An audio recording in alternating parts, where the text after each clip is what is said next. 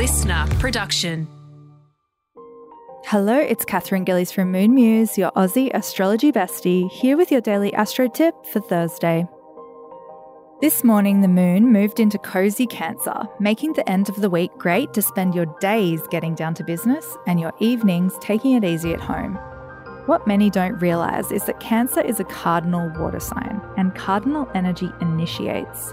There's an ambitious and authoritative energy to Cancer that often goes unnoticed. So keep that in mind today and tomorrow if you really need to harness that vibe to get shit done.